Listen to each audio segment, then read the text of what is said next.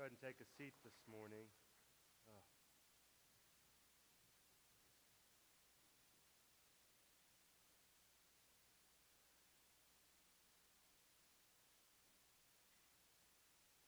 I was driving to church this morning, and sometimes when you're putting on an Easter service, you think about the songs and the transitions and the sermon and how we're going to do everything. And it was in the midst of that I sort of forgot that today is Easter. And when I sang that song, even during this song now, I feel those emotions rising in me to say, today is the day that we celebrate resurrection. Today is the day that we celebrate that He is risen. He is risen indeed. And sometimes we forget that in our lives. And I don't know, last year we were playing a video, and you were watching it at home. Isn't there something wonderful and life-giving about being here this morning? About sharing with one another, about coming to the mountain together to meet God. Today is the celebration of Easter, and we call it Easter because that's where the sun rises. It comes up in the east. It starts there. Every new day starts there. And today is the day that we celebrate all the days. And most importantly, that not just is it a new day, but it's a new day that has life and a new day that has meaning because we have a risen Savior. You know, one of the things that we have to learn in our lives is that resurrection gives all things meaning. Resurrection is at the heart of everything. Even when we wake up in the morning and we take that first breath, yes, I know we've been breathing all night, but when we take that first breath, we are being raised into a new day, into a new moment. And that is a powerful thing for us to appreciate and be a part of. And I was driving to church this morning, and I thought about this. Don't you just love how everything is starting to green up, how the cherry blossom trees are starting to bloom? Don't you just love that? I know that some of you out there are winter people, and I just want you to know that God still loves you. But God is a God of spring, summer, and fall. Amen? Okay. But this is something that I've never heard. Even people that love to go to the mountains, even people that love to be in the snow and the cold weather, I've never heard anybody say this. I've never heard anybody say, don't you just love it when everything turns brown? Don't you just love it when there's brown as far as the eye can see? Every single person, we cannot miss it, that things are coming back to life. The plants in people's gardens, things are being raised to new life. Resurrection gives everything meaning. Today is no different. The hard part of resurrection, though, is that it requires death or surrender. You remember in elementary school when you learned about the caterpillar that eats a bunch and gets real fat and then spins a cocoon and then turns into a butterfly or a moth and then lays eggs, and right after lays eggs, they usually die. And then the cycle repeats itself. Resurrection requires death, or it requires surrender. If we want place in our lives to have new life, we have to lay them down. We have to allow them to be left at one point so that there is space in our lives for something new and something wonderful. When we read the pages of Scripture, we learn that mountains help us to see God. In fact, if you read any kind of Bible at any point, any time the Bible says they went up onto a mountain or they went up onto a high place, that's a cue to say God is about to do something wonderful and mighty and powerful. In fact, we should ask the question, what is God doing and what are people doing? Because often those two things are not the same. People are doing one thing, but God is doing something far more powerful and far more wonderful. When you read the Gospels, those first 4 books of the New Testament, Matthew, Mark, Luke, and John, it talks a lot about Jesus and the high places, or Jesus and the mountains. Every time we start a chapter, Jesus is by himself on the mountain, or he's taking his disciples up onto the mountain, or he's doing something that has to involve mountains, and he's trying to teach his disciples that God is at work. The mountains signify God's will, meaning God is going to do something powerful and wonderful anytime he takes people up onto a higher plane or to a high place. When we think about the ministry of Jesus, This is just a list of 6. It's by no means a conclusive list. These are 6 things that involve mountains with Jesus. When Jesus preaches his first sermon in Matthew chapter 5, it says, Jesus goes up onto the mountainside. His disciples come to him, and they sit down, and he begins to teach them, saying, blessed are the poor in spirit. Blessed are you if you're struggling with your faith. If your faith is being held by a single thread, I want you to hear God's blessing. And then when he's 12, he goes to the temple. And remember, there was a thing called the Temple Mount in Jerusalem. It's where the temple was built. And at 12 years old, he's teaching everybody around him. And later, he goes back to the temple when he's about 30 years old. And remember, they're buying and selling animals in the temple. And Jesus turns over the tables. He says, this is now a den of robbers. It's meant to be a place of prayer. The mountain is where you're supposed to meet God, and you're violating people with it. I'm not going to stand for it. It's no coincidence that when Jesus eats the last Passover, which would have been on Friday, he takes his disciples where? To the upper room. He wants them to see it. He wants them to see, as we're going up the stairs, as we're ascending higher, God is going to begin to do something that will change the course of human history. And after they have eaten, and after he has washed their feet, they leave and they go to a place called Gethsemane, the garden, also known as the Mount of Olives. That's where Jesus prays his final prayers about his disciples, about his mission, and yes, even about us. Calvary, or Golgotha, the place where Jesus is crucified, is a high place outside of the city. That's where they take Jesus. They make him carry his cross, and then Simon helps him, and he goes up to this high place called Calvary, where the price of sins is paid. And then at the end, the ascension, right at the end of the Gospels, or the beginning of the book of Acts, it says Jesus goes up onto the mountain, and his disciples come to him, and he blesses them. And then he ascends to be back with the Father. You know, when we think about the crucifixion and the death of Jesus, I want to tell you that what they would do is they would always do these things outside of the city. Calvary and Golgotha was not a beautiful garden with grassy fields. It was quite literally where they dumped trash. It was a landfill. And they would take criminals to this trash heap which smelled terrible and was filled with death and destruction. They would march them up there, and that's where they would put them to death. And they made their families walk to the trash heap to see their loved ones for the last time. The people wanted to humiliate Jesus. The people saw humiliation, but what God was doing was exaltation. God said, I don't care if it's a high place outside of the city. I don't care if it's a trash heap. I'll do my work there if I need to. And that's where God paid the greatest price for sin. That's where God put to death the hopelessness that we sometimes feel. It was on the trash heap, amidst the garbage, that the Son of Man gave his life, that the Spirit of God intersected the earth and did its greatest work. And when we celebrate Easter, we start to engage the story of Jesus. One of the ways that we can share in the journey of Jesus is through this very simple act called communion. And our students are going to grab some baskets, and they're going to pass out. I hope we have enough, because more of you showed up than we thought today. Go ahead and do that today.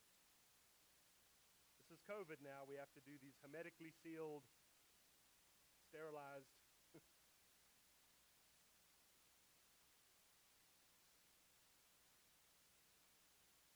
The Lord's Supper, the communion, the sharing, is something that happened when Jesus went with his followers to the upper room. And they were eating a Passover meal, and the disciples really had no idea what was about to happen. They had no idea that Jesus was about to do God's most significant work. And it was in that place that Jesus took these simple symbols. Aren't you just grateful that thousands of years later, while the symbols might be a little fancier and more modern, they're really exactly the same? The bread that represents a body broken, blood, a cup that represents blood poured out, the price of sacrifice, the price of freedom, the price of hope. God gave these things willingly for our sake. As I said before, we can never take hold of resurrection until we confront and come face to face with death and surrender. We're not supposed to feel guilt when we take these. We're supposed to do it with thanksgiving. We're supposed to share in this with grateful hearts, not feel awful about ourselves and how bad we are, which sometimes is what we make it mean. It's meant to be a reminder. You know, it's funny. Jesus never tells his people to celebrate the Lord's Supper. He gives it to them and he says, not do this in celebration. What does he say? Do this in remembrance. Because we don't celebrate death. We celebrate what comes after. The Bible tells us, and I'm going to read out of the Message today, even though it says exactly the same thing. It's just a beautiful passage. Matthew 26, beginning in verse 26, it says, during the meal, Jesus took and blessed the bread. He broke it, gave it to his disciples. Take, eat. This is my body. Taking the cup and thanking God, he gave it to them. Drink this, all of you. This is my blood, God's new covenant, poured out for many people for the forgiveness of sins. I'll not be drinking wine from this cup again until the new day when I'll be drinking it with you in the kingdom of my Father. Thousands of years, and yet the symbols are the same. And so this morning, as we share in this together, may it be a remembrance, not a moment of how bad you are, but of how good God is, how much God has done, so that we can experience life. And so, Father, today, as we share in this bread, as we take it, God, may we not just take the Lord's Supper today. God, would you honor us by allowing us to feel it today? That as we eat this bread and as we drink this cup, may it remind us in our deepest soul that you are the God that gives good gifts, that we are never too far gone for you. God, that you were willing to give up everything so that we could have life. As we follow you into death, as we surrender our lives, God, would you work in the midst of this? Please bless this bread and this cup. In Jesus' name. And the church together says,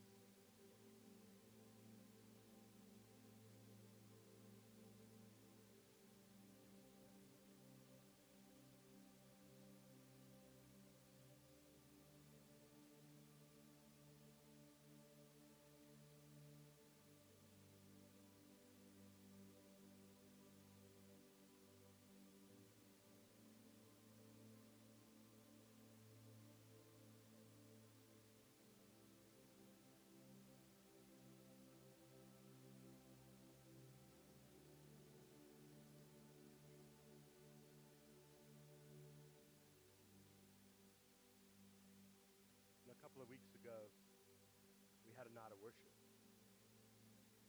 Some of you were able to come to that. We had this cross on the floor, and people wrote down the things that they needed prayers for, things that they needed to surrender. things that they needed to give up or lay down. And last week we left it just as is, with all the notes and the prayers on there. And I asked Brad this week, I said, I want you to take all the notes down.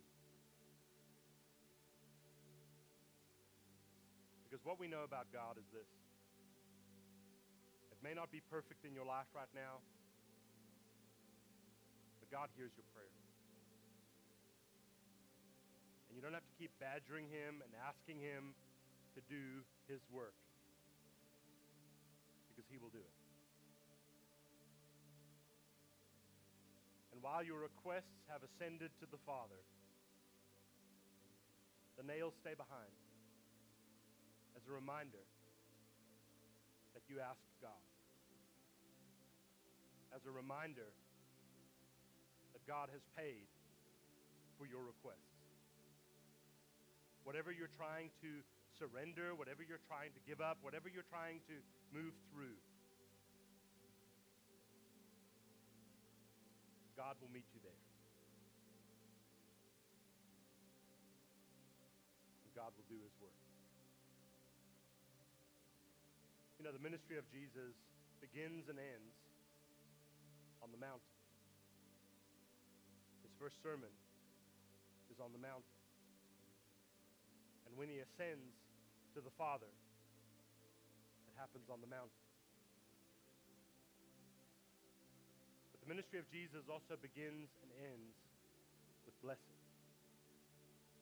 Sometimes we forget that, don't we? We've been to church so many times, we think that the ministry of Jesus begins with guilt or finger pointing or saying, you're not good enough, or if you could just do better.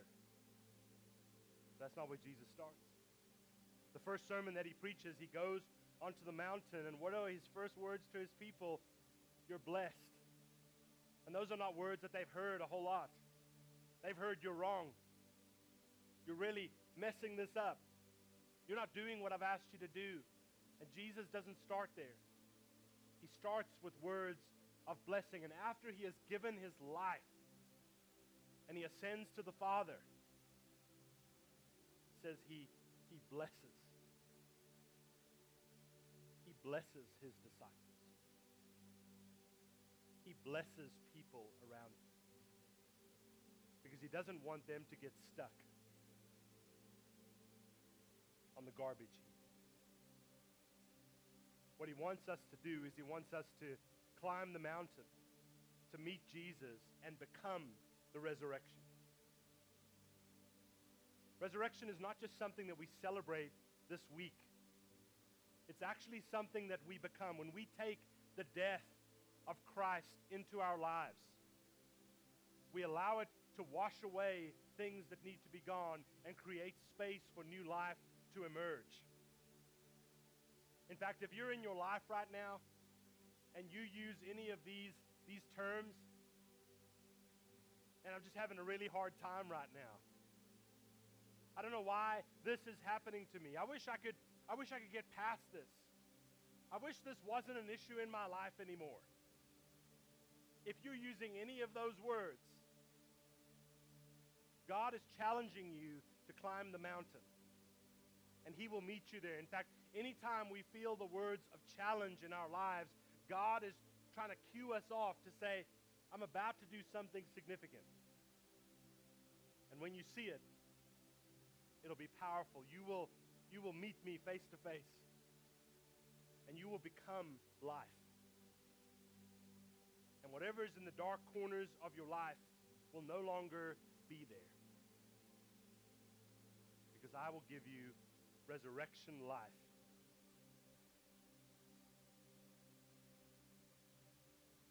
And you'll find something you've never found before.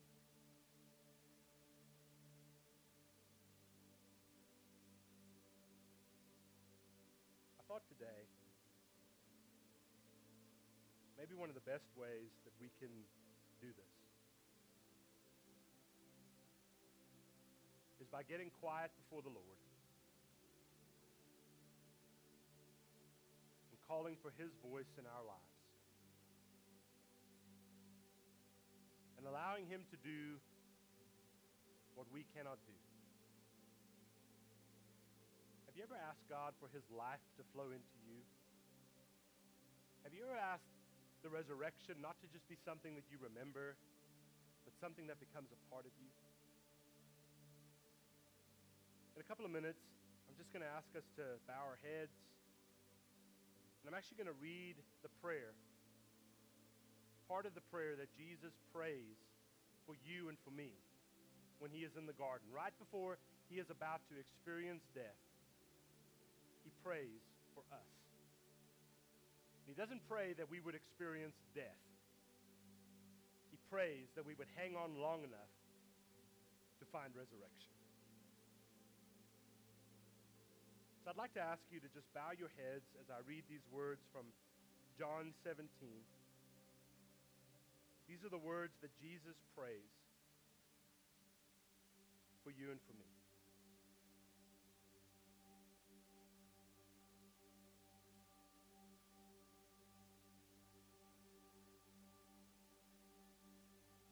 Jesus says, I'm praying not only for my disciples, but also for those who will believe in me. That's you. Because of them and their witness about me, the goal is for all of them to become one heart and mind, just as you, Father, are in me and I am in you. So they might be one heart and mind with us. Then the world might believe in you and that you in fact sent me. The same glory you gave me, I give to them. So they'll be as unified together as we are, I in them and you in me. Then they'll be mature in this oneness and give the godless world evidence that you have sent me and loved them in the same way that you loved me. Father, I want those that you gave me at Journey Church to be with me right now, right where I am, so that they can see my glory, the splendor you gave me, having loved me long before there even was a world. Righteous Father, the world has never known you, but I have known you. And these disciples know that you have sent me on this mission. I have made your very being known to them, who you are and what you do, and continue to make it known, so that your love for me might be in them, just as I am in them. Father, today we just thank you that we get to celebrate this year. Father, we just pray that as you hear our prayers, as we keep our heads bowed and our eyes closed, God, may we just begin to share with you the things that are on our hearts and in our lives. Maybe those areas of darkness that we long to be rid of but never have seemed to be able to get out of our lives. Father, may we just call those things out in our lives. Father, may we just know that you are the God who has made a way so that we could find our way back to you. And Father, today I know that there are people in this place that are resistant. Maybe we all are in some ways. That we don't want to lay things down because we know that we'll have to let them go, and we don't want to do that. We're comfortable with the things that we struggle with. We like the things that we've held on to, God, and we pray today that the power of your resurrection would overwhelm the things that we hold to in death.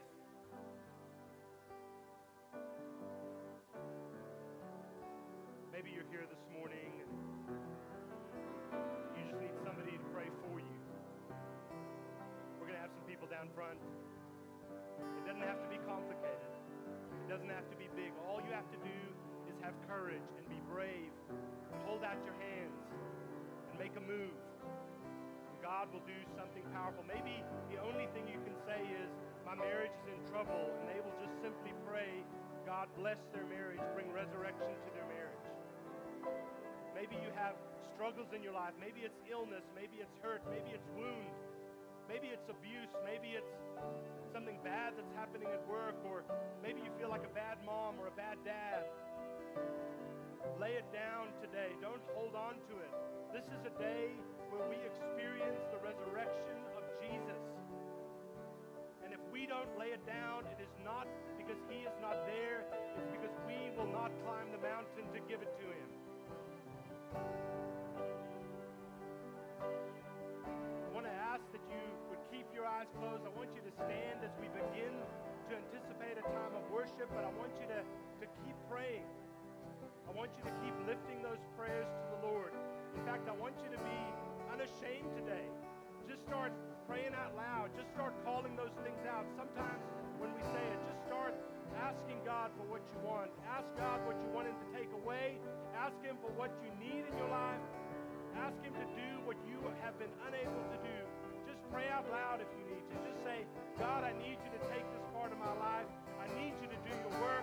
I need you to come into this place. I'm tired of death. I'm tired of all these things. I need your resurrection. Just call it out. Just call it out today. If you need to come down and there's a line, just wait in line. We've got time. We've got songs. Don't leave today without experiencing the resurrection. Don't just remember it today. Feel it today. Know that it's real. Know that God wants to give us life and truth and power. And let him do that. Let God give us resurrection. You know, the Bible tells us that Jesus was in the tomb. And boy, aren't we good at building tombs in our lives. Taking all the things that we struggle with and shoving them in a hole and sealing it over. And yet, on Easter Sunday, when the disciples and the women went to the tomb to find death, they realized that the stone had been rolled away, that God had exposed what he wanted to do, and he had poured life when it was only death.